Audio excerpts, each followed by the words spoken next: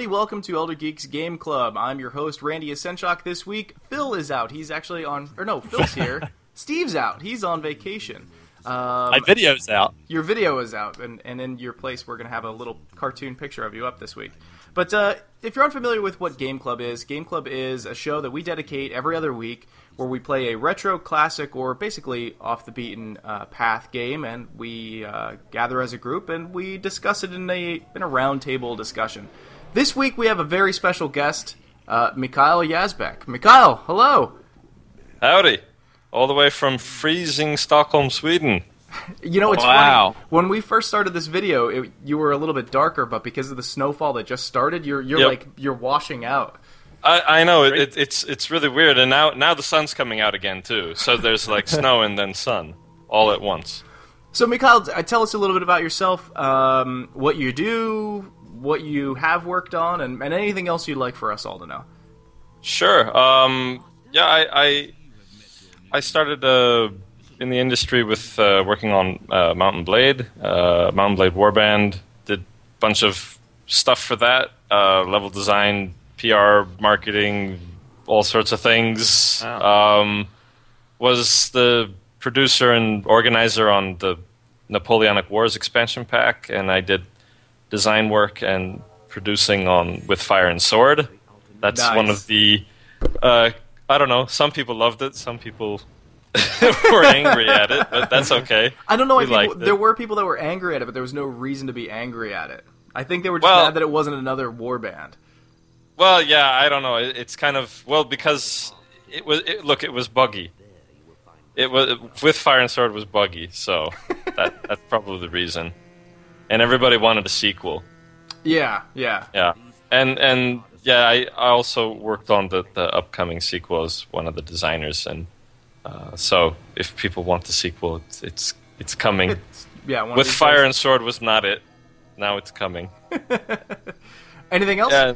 And then I've been doing producing work on War of the Roses, and then I'm doing some design on some small arcade title thing that I can't say anything about except that. So nice. Yeah. Nice, that's awesome. Well, I'm excited to have you on here. I don't think Phil's ever played a Mountain Blade game before, but sadly I have not. No, That's too bad. It's one of those games, dude, where just because we've mentioned it right here and now, probably about 20 people have reinstalled it on their computer and have re-addicted themselves to it. It's cripplingly addictive. I mean, Warband. I mean, Mountain Blade is, but Warband even more so. And the multiplayer, it's crazy skill based. It's so much fun. Yeah. Warband is awesome. It's ridiculously addictive, but I really enjoyed Napoleonic Wars because I actually just said it on the most recent Get Off My Lawn that it's one of those unique first person, or not even first person, but it's one of those unique shooters where you're playing with hundreds of other people, and when you're down, you're down. And it's great. It makes you play a lot more cautiously, and your reload time takes forever. So it's just. It is a diamond in the rough kind of game. But yeah, it is. And you know those guys are they're making another game that's kind of similar to it. The Flying Squirrel guys? Yeah, the Flying Squirrel guys. Nice. Yeah. And Very they've cool. been posting up dev blogs and stuff, and they're like really short dev blogs. They're not like the super long ones with, I don't know, sometimes those get a little bit tiring to read when they're like pages and pages or all that stuff. But Maxime from there, he just posts like a couple paragraphs and then pictures, and he just gives you some details. They're good guys, really. Nice. Yeah. I don't know when they're gonna do any more stuff with it, but I think they're just kind of they have their heads down and they're jamming on the project. That's awesome. Well, send my kudos along to them, I suppose. I think they've already seen my video review, to be honest with you. Yeah, no, they like you. They know you. Awesome. Yeah. I could talk about Mountain Blade for forever, but we should probably get on to the topic. This week, Mikhail, as our special guest, he picked the game Magic Carpet 2, which I've never played before. Phil, have you ever played before? No, I've never played before. All right, but you are traditionally, you always dig up a nice history for us, so rain some knowledge down upon us. Tell us about what was Magic Carpet 2. Sure. So Magic Carpet 2. The way I would describe it, and correct me if I'm wrong here, a free-flying first-person shooter. Right? I mean, Yeah. I'd almost compare it to something. You guys remember like Forsaken?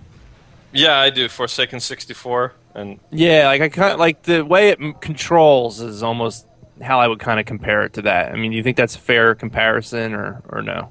I think. Well, Randy, there are a lot of games that had kind of the all-access control, like Descent and Forsaken. I think it's in that area. Yeah, Descent. Except the weird thing about this one is that you're always falling down. Yes. So it's really odd when you come in. If you play Descent or a normal first-person shooter, you're moving and then you're in that spot that you want to go to. But in this one, you're moving and then you keep moving after you've pressed your move key, so it shoves you along. Yeah. And it keeps shoving you, and then you have to back up. But you can't back up too much, or you keep going backwards. And if you go up, then it starts pushing you down. So, but it is in the Descent or Forsaken thing. It's just, I don't know, weird. Yeah. So it was released in '95 on PC only by Bullfrog and was published by EA. So Bullfrog, I guess I know of them, but I was surprised to find out that this is a Peter Molyneux company. This is what he started. They started in 1987, and he was actually one of the designers on Magic Carpet 2. Bullfrog was acquired by EA in '95, and then Molyneux actually left Bullfrog in August of '97 to start Lionhead. And then, as a little side note, Lionhead was eventually acquired by Microsoft in April of 2006. So he has started two companies that have been bought by large companies. He has to just be loaded. But we all wish we could be right? Peter Molyneux, but we're not. So yeah. Right.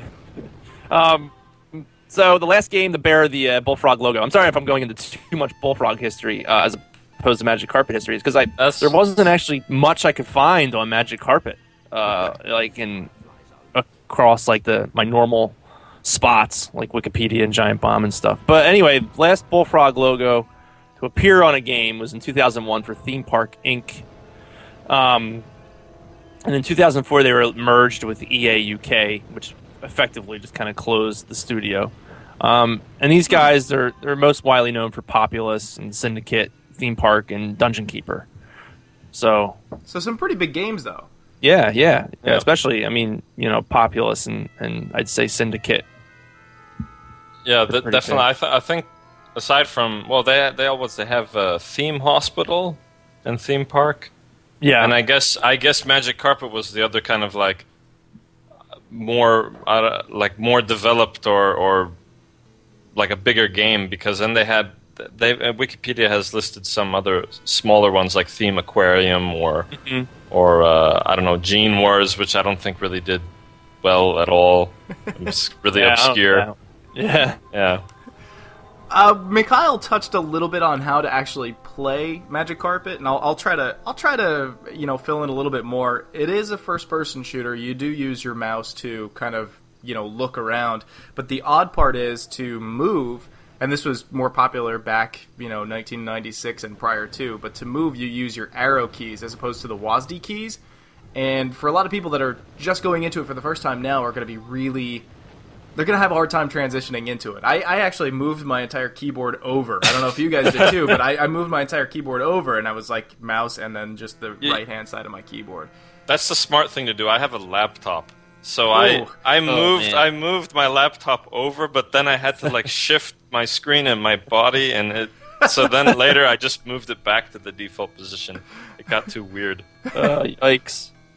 So yeah. I mean, that's how it controls the forward and the up and the down keys move you forward and backwards, and right and left, straight, left and right. But kind of the neat part about this is it is a first-person shooter where you use magic instead of bullets. But there's also other magic spells that kind of come up into play, and so as you collect magic spells and mana, you can kind of increase your magic spells, and there is an entire RPG layer to the entire thing, and there's also a real-time strategy layer to it as well, where when you're playing along, you create a central keep for yourself. And that central keep, I believe, I could be wrong, but Mikhail, you'd probably know better than me, but I believe once that central keep is dead, if you die, then it's kind of like game over for you. Yeah, what it is if you die when you're playing and you have your keep still up, you respawn there with no consequence. Well, little consequence. If you have no keep, you start from the very beginning of the level. Like from when you enter fresh. So yeah. Like one of the, for example, there's this cave level that's I think it's about 6 missions in, something like that. Okay. They trap you in it and they say, "Oh no, he's sprung a trap on us," the main bad guy. Yeah. Because you're going around the world or whatever, trying to stop him, and you get to this cave and it's a trap, and there's 15 spiders. I think you've probably played this if you were playing it for a while. I anyways, played it for a little bit, but I did not get as far as that. I got to a point where I want to call it I was basically stalemated. I didn't know where else to really push it, but I can say that I feel bad that there were 15 spiders because those things tear through you. Yeah, but the thing is, every time you start a level, you should build yourself a citadel or a castle or whatever they call it immediately, because in the spider one you run away, you escape from them, and then you build it. Otherwise, you're screwed because you can't regen your health. You can't have there's a little bit of mana boost, I think, that comes with having a castle. Yeah. And then you have to take them out one by one and kind of fly around the cave. But if you try to kill them, then you're always going to start over without a citadel. So. Ugh.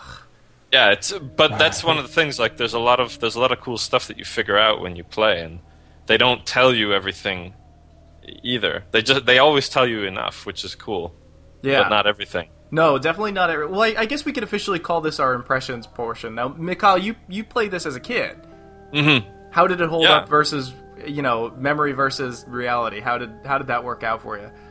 I think every time there's a show like this, or any journalist or anybody talks about old games, it's people always say oh, maybe we're looking at it with rose-tinted glasses. That's the thing that you always hear, and people in commentary oh, this was so good, whatever. Some games hold up, and some games were actually not so good, or you just thought they were good because that's all you had. This one actually holds up. Okay, so granted, it takes about 30-40 minutes of being pissed off at the controls, because they are no joke. They're difficult. This is not easy to learn. And they're bad controls. They are they're brutal. And they're brutal. You have to turn flight assistance on too. Yeah. I did it, and it's still hard, but it still holds up. I think the design is really solid. Now, it might not hold up for people that grew up playing Xbox One or those kind of games where they're very smooth and a lot of things are kind of set in stone with WASD and whatever. But for me, it's still great. I think it's still great, and I'm actually having I'm in love again with I'm playing it, and I felt like I got a new game now. That's awesome. It's great. I think the controls are actually made worse by new hardware too, because yes. I was having a really rough time with it, and I know Phil was having a really rough time with it too. And then you kind of pointed out to us where to go into DOSBox and kind of assist everything with that. But to even go further than that, I use a Myonix mouse, and I actually set up a specific profile for Magic Carpet 2 to have my mouse go ridiculously slow, because most modern mice are incredibly high resolution, and moving your hand just a centimeter will be like moving it 1,000 miles in Magic Carpet 2, and a lot of these classic games. Yeah, exactly. Well, because you remember all the mice back in those days, they had a ball in them, which is actually I almost forgot that for a while, and then I realized that when I played it, I had a joystick and I also had a mouse with a ball in it. Yeah, and those were slow. You kind of you had to work them. Yeah, you had to work them. Yeah, quite a bit. You also had to take out the ball and take the little the lint and the dust out of it. All the time. Yeah. Yeah, all the time.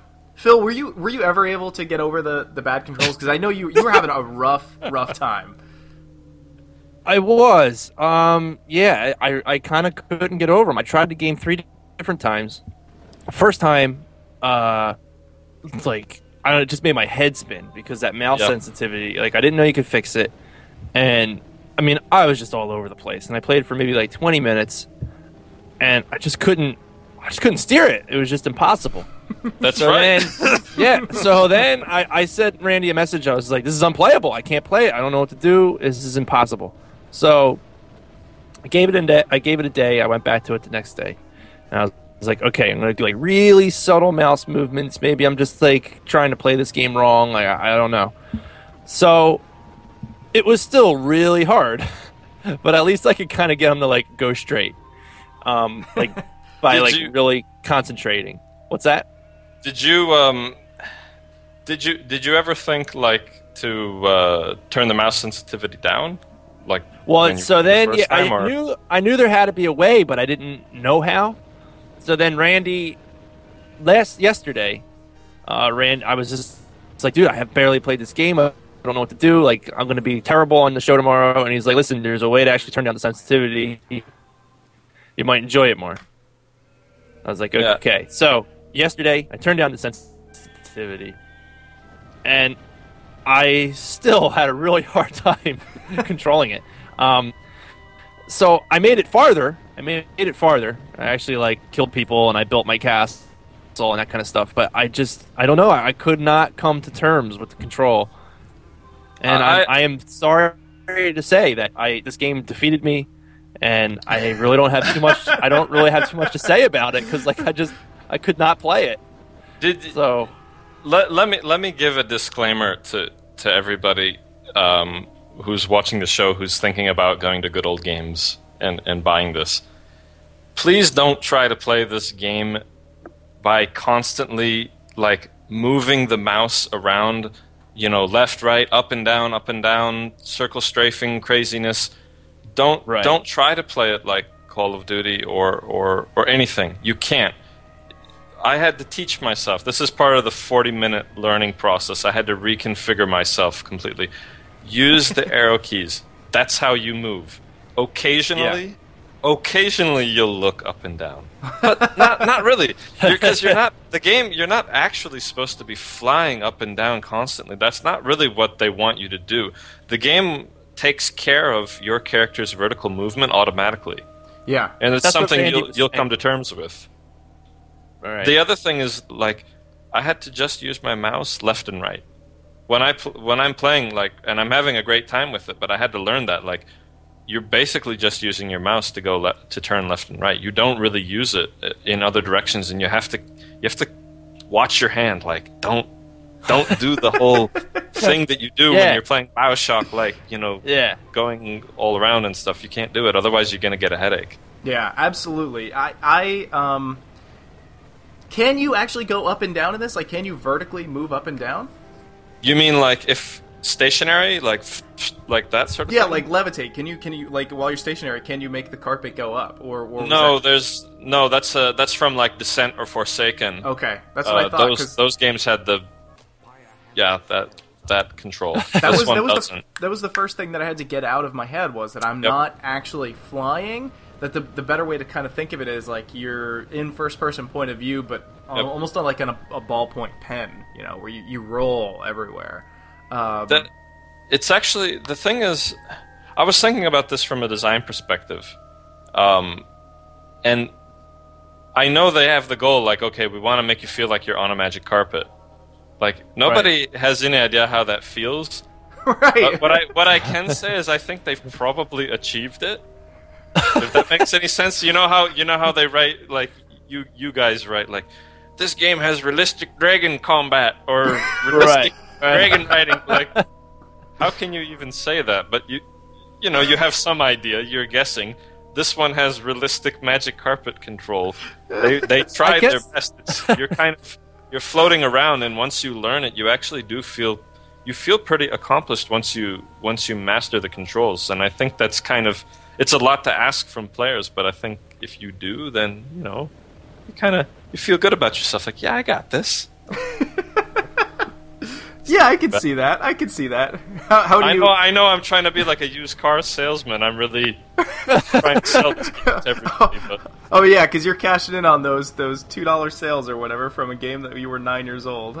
You're not making money off of this. I mean, well, no, but I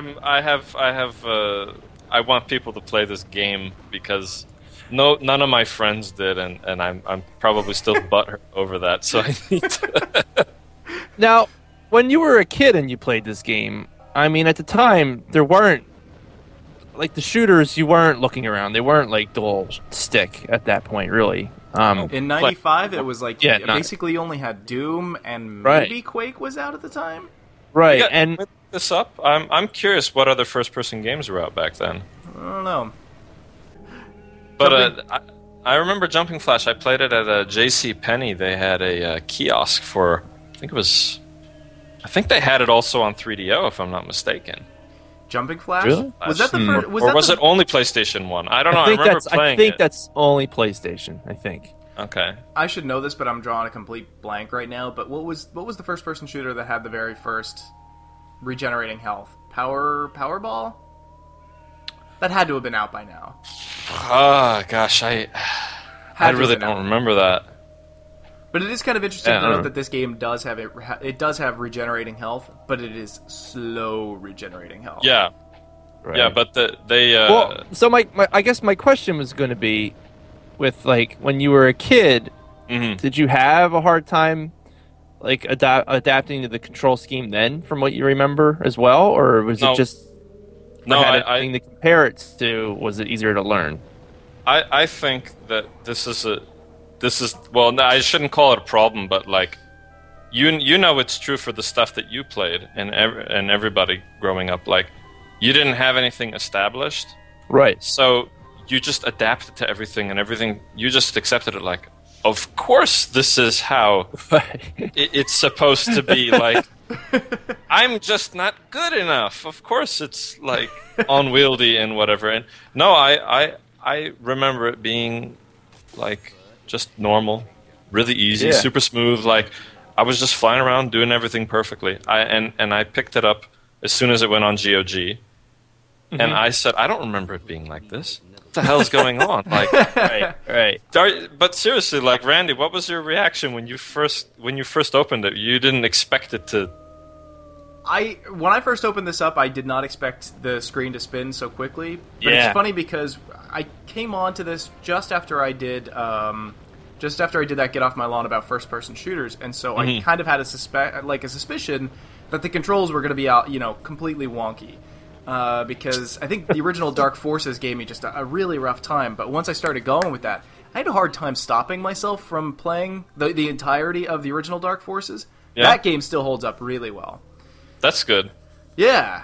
But, I recognized that I was going to have some hardware limitations, and I really think that a big portion of it is, like, now we're playing on these ridiculously huge monitors that are, like, literally 4, maybe even 5 times the resolution of what they were back in 95, In 95, we were probably playing on an 800 by 600 monitor, and that probably looked gorgeous, Yeah. I actually had the thought gorgeous back then. Yeah. I had the thought of actually, telling my monitor to go to 800 by 600, but then I still would have been running into the issue of my ridiculously high-resolution mouse. So I think me having the luxury of having a mouse that I could set a specific profile to, having it crazy low, was one nice thing. The other nice thing is you definitely need to scale it down. I will say this about the game. At first I thought, oh, okay, this is just going to be like me flying around shooting guys and picking up mana, and that's going to be it. But as I was going along, I was really impressed by some of the really original ideas that were in this that have not come up again since then. The concept building up a keep for yourself, and then like having like a real-time strategy element to it where you have the balloons going out and sucking up the mana balls for you. That was ridiculously very, very original, and I would love to see something like that again in a shooter. We've talked enough about the flying mechanics, but I'm sure that if somebody were to create another Magic Carpet game, they would fine tune the mechanics of that. Yeah, definitely. Have you played Magic Carpet, the original one, Mikhail? I played it for the first time on. Okay. Yeah. Is it similar? Was it like the controls? Yeah, I think so. I played it last year when it came out on Good Old Games, but I had never played the original Magic Carpet. Okay. Prior to that. Do you think this one's like a pretty huge improvement over it, or very like? Is it like Doom 2 is to Doom 1? Like they're just like. I think it's a huge jump. I don't know because I didn't play the first one more than like, I don't know, let's say an hour or two, but I know that it feels like a huge improvement. But I really can't say. All I can say is like, just start with Magic Carpet 2. I probably wouldn't bother with the first one because this one, because I don't even know if they have like terraforming in the first one, but the second one, the engine is really advanced and they have terraforming and all sorts of crazy stuff in Magic Carpet 2. I was the only thing I got to say about Magic Carpet 2. Once I got over the controls, I realized that this is one of those games where it was one of those games where it needed to be done. It was part of that ugly generation of first 3-dimensional games where people needed to break some ground to have stuff done. But I almost partially wonder if they tried to overdo it a little bit at times. Like the intro level, I know they mean for it to be dark and moody and brooding, but that really dark first level does not help with its first impressions. Once you get to like the levels where you're out in the open and there's sunlight and everything, the game almost feels completely different.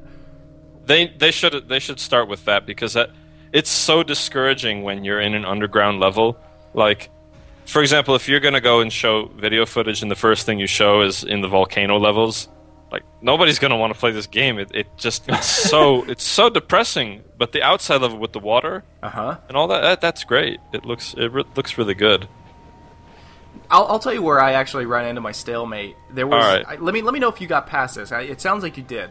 But there was a level where you have to fight, I can't remember what his name is, but you have to banish another Magic Carpet flyer or wizard. Just one? Just one or three of them? There was two of them.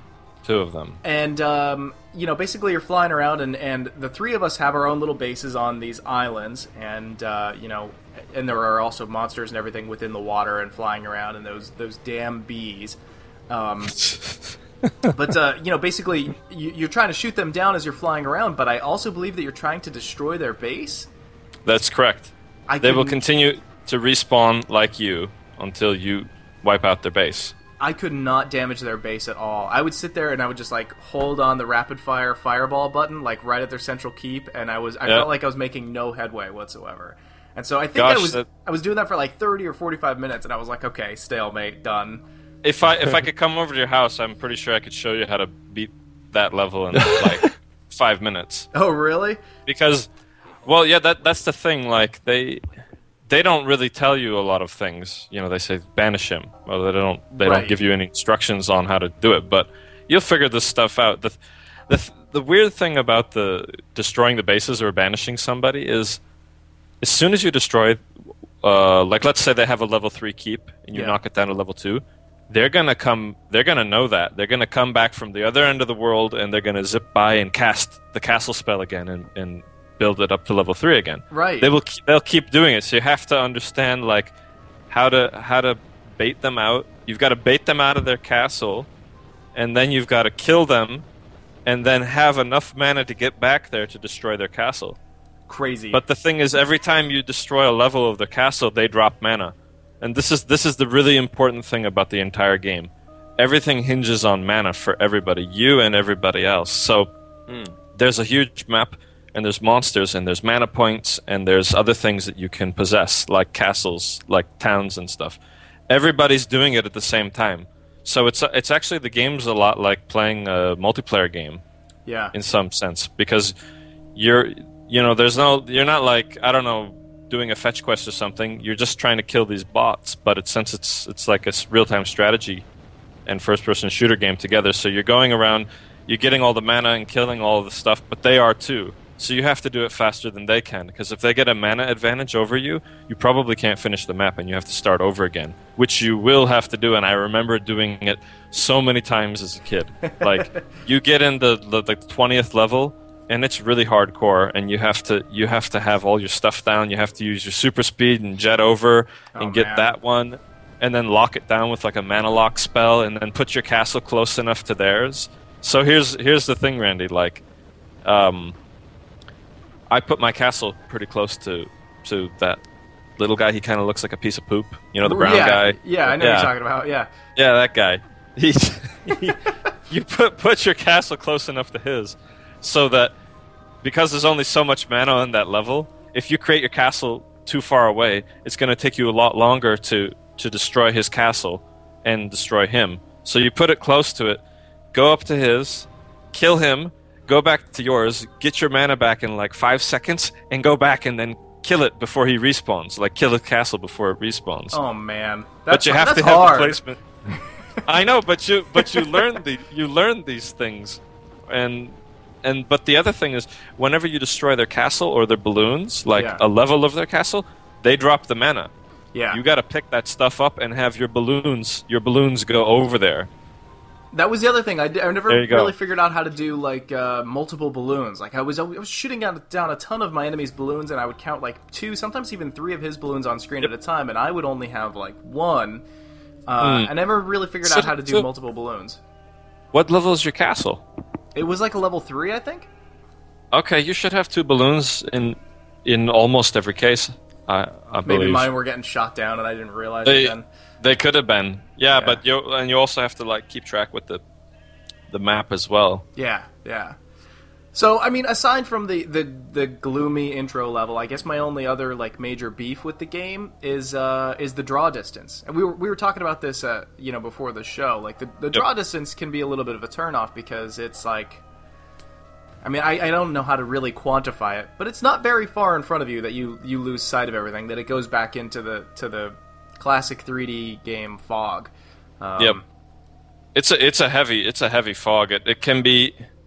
I think for a lot of people who didn't play N64 games with horrible draw distances. Oh yeah. Or PC games with bad draw distances back then, like, people are going to be turned off by it. But the thing is, I don't know how it works for other people, but for me, my mind starts filling in all the blanks, and it becomes a non-issue. Yeah. After you see the map one time, like, for whatever reason, your mind will start adapting, and you'll just think that, of course I can't see that far. Like, sure, why not? It's part of the game, and you'll know where you're going. So I don't know. It's kind of a weird thing, though. My only issue with that, though, was when I was actually in a firefight with somebody, or with like those bees were chasing me, and I was backtracking and trying to just shoot at the bees as far away as I could. And too often I would be scooting back too far too fast, and things would just be just out of range. But yeah, that's it. I mean, that's really. I think there's a ton of really cool ideas in this game. Unfortunately, nobody's bothered to copy it. Because there's so much inspired development or maybe even direct copying from developer to developer, but nobody's bothered to do that. I mean, I just want somebody to copy this game, like, just blatantly rip it off, or make it, somebody do something, because the design is so good, and it's so original that it deserves to be copied. Yeah. Or something like that. Or at least steal half of the ideas from it and put it into something else that needs to be, freshened up a little bit. And think about the mana mechanic too. The mana mechanic is actually really unique, and the whole system, because every time you start a level, you're trying to develop your mana and your castle every time. You have all your spells from the previous level. Right. But every time you start off fresh, so you know that setup. It's kind of like starting in an RTS. Right. You build your workers, and you get your wood, and then you build this and you build that. Like, you have to have that really down for every level, and you're always competing over this mana. Otherwise, you get crushed and you can't access your higher spells that you had before. And everything's really intricate in that way. It's like a House of Cards almost. Yeah. Yeah. Yeah. Basically, because that's how you take down the other guy. You whittle away at his keep, steal his mana, attack his balloons, steal his mana, and then pretty soon he can't cast Meteor 3 at you. He's casting like Meteor 1 or Fireball 3. And see, I only got to Fireball 2. I had Meteor 1, and I was like dying to be able to use it, but I didn't have enough, mana to actually do it, to pull it off. Yeah, if you get like the level, I think it's level 2 or level 3 keep. Yeah. Castle, then you can use Meteor 1. And you start getting that flow going, then you can use more of Meteor 1, so then you get enough of it where you can like blast, kill the little guy, and then go and kill like one level of his castle. I'm gonna go back and replay this again. You have to. And now that I know a little bit more about this, I want to go back in and dive into it again. I think there was multiplayer in this game too. I think it's actually in the menu, but of course, really, I'm pretty sure. I'm probably gonna sound like an idiot if it's not there, but I thought I saw a multiplayer button on there. You are correct. In fact, Good Old Games just updated the game again. Oh, really? So you've got to re-download the game completely, reinstall it again. Your save games will be there and everything. Yeah. Then you go into your directory and there's like launch multiplayer version. So it's a different exe and it's for multiplayer. And then we should try playing it after the show, or even we could even try now if I don't know if you want to take a break or something. But like you give me your IP address and I'll enter it in, and then I connect to you. That's how you gotta do. You gotta like punch in the entire IP address to do it. Yep. Oh, yeah, you give me your IP, and I'll punch it in, and then I'll join your lobby, and then we'll start fighting just like in single player. We'll do it after the show. That way we don't kind of lose flow. That's awesome. I was even thinking to myself, this would be really cool for multiplayer. Yep. But yeah, that's awesome. Yeah, I couldn't play it back then because, well, who was playing multiplayer games like kind of I don't know, a privileged part of America or Europe or whatever. In 95, I think we might have had dial-up. Might have, but I kind of doubt it. In 90, I was playing Doom with people. Were you? But it was hard. You had to use this thing called like Dwango or something. Yeah, and you'd have to call up your friend, and it was a real hassle. I mean, I only did it a few times. The only times when I was ever to play Doom like multiplayer back then, it was a local network. Basically, it was somebody was upstairs on the upstairs computer playing the person on the downstairs computer. And it was so funny because whoever had the better computer had the obvious advantage in the game because it could just process the game a lot better. Yeah. Not to go on any internet history or anything, but I'm pretty sure we had internet well before then. Oh yeah. In my house. Oh really? My dad got us. We had 4. I don't know why, but we had 4 really old IBM computers, and they had like Tetris, but they were really old, like before 486. They were the 286s. So I don't know. There was something I don't remember. I have to ask 286 was my very first computer. I loved that thing. Was it an IBM? Yeah. All right, maybe you probably had the same one then. But it was the thing is we had internet, and it was Prodigy internet. And I was really little, but I don't know what age that is. Just really little. Yeah. So right. Really little, and Prodigy internet was a set of menus. Like there was a news tab, and there was and some sports, and then you could play games, and there was like 8 games on the internet back then. Wow. And that was it. That was the internet as far as Prodigy internet was concerned. It was had Food Fight and crap like that on there, I believe, was one of the games where you had like a certain amount of money where you could buy like tomatoes to throw at your enemies. And, what? Yeah. It was all text based. Cool. Wow. All right. Yeah. But that. So I guess after that, I mean, it's been around. I don't know when that was. I suppose it could have been like 1990, but. Somebody in the comment section is probably going to chime in. They're probably going to chime in about how old we are, but that's okay. This is but we're not even that old. I'm 28 or something. So it's. Phil and I are older than that. I'm 33, 31. You're 31? But I'm not that much. I thought you were the same age as I am. A little younger. Basically the same thing. Yeah. But Phil, what about you, man? Did you have internet at all when you were a kid growing up? I probably got it in 94. Yeah?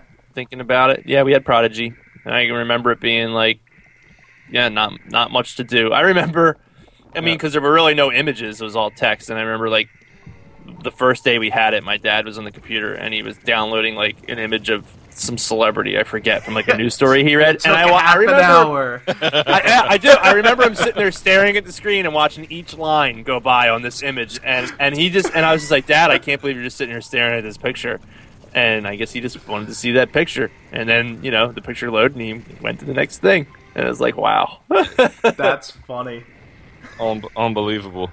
Yeah. Now if an entire page doesn't load up within a half a second, we're like, done. This site's crap. I'm out of here. Yep. It's amazing.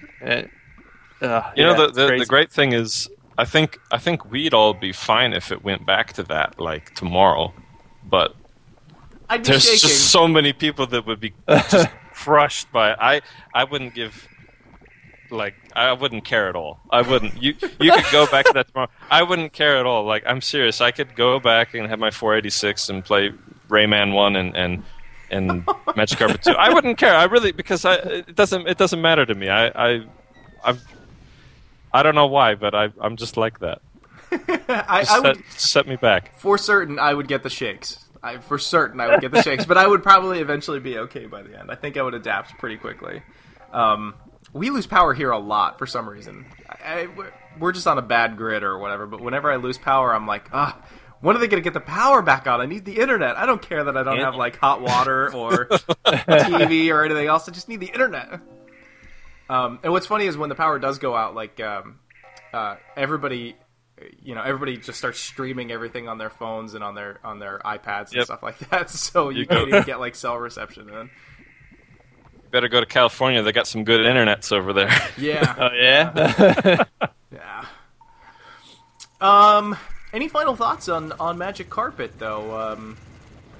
I wish I could have got over the control, because it sounds like it's, like a pretty deep game, and it sounds like it's original, and I think just calling it like a shooter is kind of like a disservice based on what you guys are saying. Yeah, in a way it kind of is. But to be honest with you, though, Phil, that learning curve of the controls is a steep one, and so I don't think anybody would blame you for not being able to overcome that. I still feel like I failed, but well, here's what I'm gonna say. I have the mouse sensitivity turned to 50%, and then in my profile editor from a mouse, it's at like 800 DPI, so incredibly slow. You have to truck your mouse over in Windows to start up the game, but once you get in there, it's comfortable. Yep, I was doing the same thing where you have to you have to do that rocket motion now. Come on, mouse, let's go. Well, I felt myself doing that even when I just had it turned down to 50. Like I felt myself, just with the mouse, moving it. I might have actually dropped it down to like 20% or even lower, Phil. Wow. To be honest, I really did, like on the game. But yeah, it's. Yeah. I missed Magic Carpet 2 the first time around. I had never even heard of it before until like Mikhail said, "Hey, would you guys want to do this on the show?" And I was like, "Sure, why not?" Here's this classic looking game. I actually, based on some of the screenshots, for some reason I thought it was going to be like a 2D floaty game, almost like Aladdin levels, like on Genesis or something like that. Yeah, I was expecting something kind of Prince of Persia like, but really, okay. Yeah. But instead it's more like X-Wing meets, I don't know, some kind of role-playing game with real-time strategy elements. The interesting thing is, we weren't having this conversation back then, like between my brother and I. We were just playing it, and it was just a thing. Like now between us, we're trying to describe it, like RTS, first-person shooter, like RPG. Yeah. For whatever reason back then, you just go to the store, get a game, and you just play it, and whatever it is, and we had no distinction of what it was. We just thought it was really cool that it had all this stuff, and that we were just trying to learn it. And I think it's probably a little bit unfortunate that maybe kids won't have that luxury. That the boundaries hadn't been defined yet. Yeah. Oh, sorry, go ahead. Oh no, I was gonna say there were even some games that back then, when I was playing, they've been kind of reclassified. Like when I was a kid playing the original Legend of Zelda, a lot of people called that a role playing game. Yeah. And now, if you called Zelda a role playing game, you'd have people with pitchforks and torches outside your house. But back then, because there was very few games where you were like you had a guy with a sword and a shield and you were fighting dragons equals role playing game. Yeah, you're going on an adventure, through playing a role, but as Lord British says, that's what a RPG is. I miss Lord British. Oh, well, he's got his new Ultima game going on. I haven't tried that yet. I'm really kind of afraid of the new Ultima, the free to play one, right? No, I mean Shroud of the Avatar. Oh, the one on Kickstarter. His new Ultima game. I haven't. That one I'm kind of excited about. Yeah, I'm a fan of his. I really liked Ultima Online. I liked the Ultima series. I was one of the few people that actually liked Tabula Rasa, so I'm excited for what he had to do. I did. I liked. Oh no! How were you fooled into that? Phil, you gotta give him some crap about this. This is unacceptable. I think I like Tabula Rasa because I think that game was marketed all wrong. It should not have been an MMO. It should have been it should have been a local cooperative game. It should have been a 4-player co-op game in the veins of like Diablo or Hellgate London or Borderlands even. Yeah, exactly. But no, it should not have been an MMO. It should have been a local multiplayer game. It had potential. That's for sure. But the other thing I could say about Magic Carpet, and I think this is maybe going to be again exclusive to me, but I still think the graphics are pretty charming.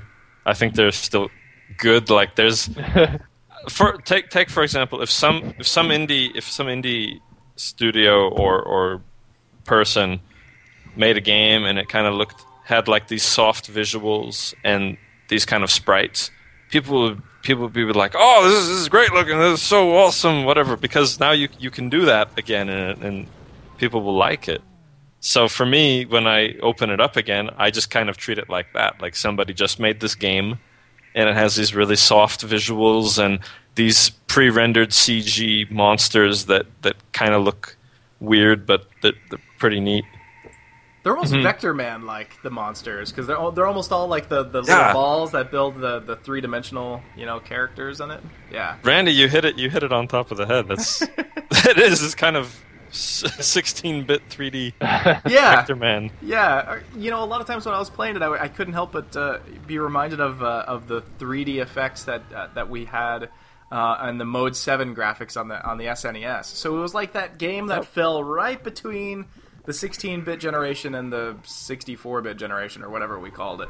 But, because it did have real 3-dimensional environments, but the enemies were 2-dimensional sprites, built on that Mode 7-ish kind of thought process, that Vector Man kind of thought process. So, I don't know what you actually called that. They're very interesting, because some of the enemies, like the ones that are spherical, they hold up from more angles. Yeah. And so they appear to be more in 3D, but then some of the enemies, like the bees, they're kind of like they're flat and they have angles that they draw up. So they kind of feel like kind of cut out. Yeah. But the dragons, they're the worm dragons and the caterpillars. I'm looking at them right now, by the way. So. I gotta say this. I hated the fact that the dragons were so much easier to kill than those freaking bees or even the spiders. I'm like, yeah, bring it on, dragon, and I'm just like killing it. Skyrim all over again. Yeah, and then there's this bee, or there's or a spider, and the spider shoots you 2 times with its web, and you're dead. Oh, it is unbelievable. The first dragon, okay, it's not like the Hydra or the brown dragon. Those are more difficult. But the first dragon, it's some sort of line or like pea pod sort of thing. Yeah, that's probably a good way to put it, a pea pod. And it's shooting fireballs at you. It has menacing red eyes, and you just dodge left and right, and then and you just roll it. Boom, dead. Seriously, meanwhile, those bees, every time I saw the bees, this is really stupid, but every time I saw those bees, I couldn't help but think of that Oprah joke where she was like, "We have bees!" And, like, I love that. all the bees come flying out of the giant box. That's what every time I ran into the bees, that's what I thought of. I don't know what you're talking about. But... Oh, I'll send you a link afterwards. You'll all right. I'm trying to think of other tips that I can give for people that are interested in playing this game. Because, all right, let's see here. In the install directory, there's a DOSBox configurator, as they call it. You can open that up, set your window resolution, your mouse sensitivity. You can keep the aspect ratio or don't keep it. Keep the scaling at normal to X. That's one thing. And then, depending on how many crashes you get, you can change the graphic mode. I think overlay and surface are the default ones, like software rendering. Yeah. But you may have sound stutters on them. And I have no sound stutters using Direct Draw. But I don't get the perfect widescreen. I think if you play on OpenGL, you can have perfect widescreen. But that's not the original aspect ratio of the game anyways. Right. And I think I was able to capture it at like 1280 by 720, so people are going to be seeing it in widescreen as opposed to like the 4:3 ratio. Yeah, but it doesn't break the game actually to have it on widescreen at all, thankfully. No. What else? I would say focus on like moving with the arrow keys. Yep. Like first, just play the game with those and don't move your mouse, and then start moving left to right. And then, like, look at the map. There's secrets on the map sometimes. Like, there's this... Randy, did you see it? It's this, like, mouth with teeth, and it's green, and it's out of the ocean. I haven't seen that. You can have... Yeah, the map is really... It's really lively, the map. There's like, you mean like the overworld map? The overworld map. It's, like, completely animated, and it's got, like, creatures and stuff. I like that overworld map. It's very cool. It's a great presentation, but there's these like green mouth monsters, and they you can click on them, I think, eventually, and it'll take you to the secret level where you can kill them. That's cool, dude. That's awesome. And there's also secret levels that have red flags on them that you can go back to. I don't know. The game's got a lot of stuff going on. Yeah, the overworld map is very Super Mario World-ish in a sense, where you pick your next destination kind of thing. But it's hard. People that are thinking about going into this, it's not an easy game. It is hard. Even though you have regenerating health, you're still going to get your butt kicked. Yeah, but it's totally doable. Don't be afraid to try new things or try something that feels weird, like maybe it seems illogical to put your castle right next to the enemy's castle, but as I said, it'll actually help you keep your mana up and destroy him faster. So there's you could just try weird things. There's a lot of weird spells too. Like Randy, did you have the dual spell yet? No, I had very, very few spells. I had there was like a see all spell. I had like the quicken spell, and then there was a spell that I was really kind of itching to use, where I guess you would turn bees into sentries for yourself. Yep. I think that's what it did, but I could never pull that off. So basically, I was mostly casting like the collect mana spell and like Fireball 2 or something like rapid fire Fireball spell. Ah, okay. Yeah, no, there's a lot of different spells. There's reflect. There's like summon horde. You can summon hydras, bees, different animals. You can morph into a bee. You can morph into a gargoyle. You can turn invisible. You can lock mana. You can have mana traps. You can what else? You can completely terraform the geography. You can cast volcanoes. You can make holes in the ground. It's basically Red Faction before Red Faction. Yeah. Yeah, this game was ahead of its time, and sadly, I don't want to say they tried to do too much, but they tried to do a lot with that early 3D technology. You know, had they waited just 2 years, I think they probably would have been able to crank out something a lot better. But oh well. But they have some crazy technology in that engine. The terraforming is I was impressed. The first time I threw out a castle, I was like, holy crap, I just reshaped that entire mountain just to put a castle down. Yep, and they'll flatten it and put up a castle right there, and yeah, it's pretty sweet. And then there's different kind of castles you get. Like later you get fire castle, lightning castle, and then it'll attack everything next to it. Damn. You can kill goats for mana. I was good Do that. I was good at killing goats. I'm trying to think of some other things that are maybe enticing to get people interested in the game. You see, I obviously have like a personal agenda to get people to play this game. Because you want other people to experience the nostalgia that you're feeling. Well, no, because I sincerely think that it's still a really good game, and after the show is done, I'm gonna keep playing it for the rest of the week because like now I'm on a high. I think it's still good. So I've been dying for time to get back into, like I said, to just do Dark Forces. It's the same thing. It's that early technology, but when you start playing it and it starts grooving with you, you're like, this feels good. This feels new again. You know. It does. I tell you what, if you want to do any old online play for any show or anything like that, or just out of a show just for fun, let me know. Dark Forces or Sacrifice or Giants or this game. Nice.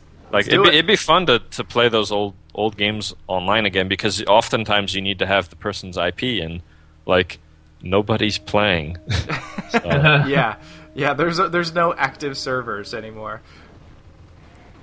Well, actually, maybe does GameSpy Arcade still work?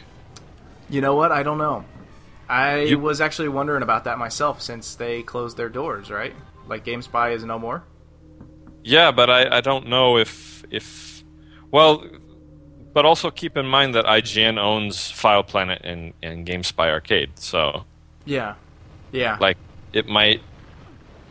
The last update was 2009 for GameSpy Arcade. I'm gonna look for servers for really old games, see if anybody's. See if there's a way to even like fake it. There was a system that I used not long ago. My brother and I used it to fake a server for an older game, and I can't remember what it is now. It's Warcraft 2, maybe. Oh my gosh, I wish. I'll play that with you again. Yeah? Oh yeah. You know Most what? definitely. I almost hate to say it, but I would love to see, because I based on everything that I'm seeing, it does not look like the Age of Empires 2 HD remake has been that great of a remake. Based on everything that I'm reading, I haven't. Really? Oh. Yeah, I haven't tried it yet. Apparently, there's a lot of frame stuttering going on with it. They didn't upgrade the UI to accommodate for the larger scale. They kept it at the same original scale. This is based on what I've read, not my hands-on impression. But I almost want a Command & Conquer 2 upscale of it, because that was like one of my favorite games. Red Alert was one of my favorite games. Red Alert 2, I should say. I was not a Command & Conquer person, but everybody else was around me. But based on everything that I keep hearing about it, like almost every year somebody mentions it, I'm pretty much have to play it now. Yeah, it's one of the Red Alert 2. Start with that one. That is easily the my favorite, and I think a lot of fans would argue that that's probably one of the best ones. But we should probably wrap up the show. We've been chatting for a very, very long time. All right. I don't know. I don't know how long this goes. I think your Shinobi one went like an hour or so. Yeah, I think we're probably close to an hour. If not, we've beaten it. But Magic Carpet, Phil, I'm feeling like there's a not thumbs up from Phil, but that's okay. Because I'm sorry. Dude, the learning curve is steep. I think that I would say definitely check it out if you're into classic PC games, and like I said, you've got to be a little forgiving in the beginning of it. But once you get past it, you're going to see a ton of really great concepts that I think that this game started, or at least resurfaced well in a shooter kind of setting. So I would definitely say check it out. Yeah. I think if anybody wants to play something that's going to require you to think differently, and you have to have a good plan strategically, and you have to play strategically. So it's taxing you mentally and also manually with in terms of dexterity. So if you're looking for that kind of experience, then try it. Totally. All right, everybody. That should do it for this show. All right. Mikhail, thanks for joining us. I really appreciate it. Yeah, thanks for having me. All right, everybody. Talk to you all later. All right, bye.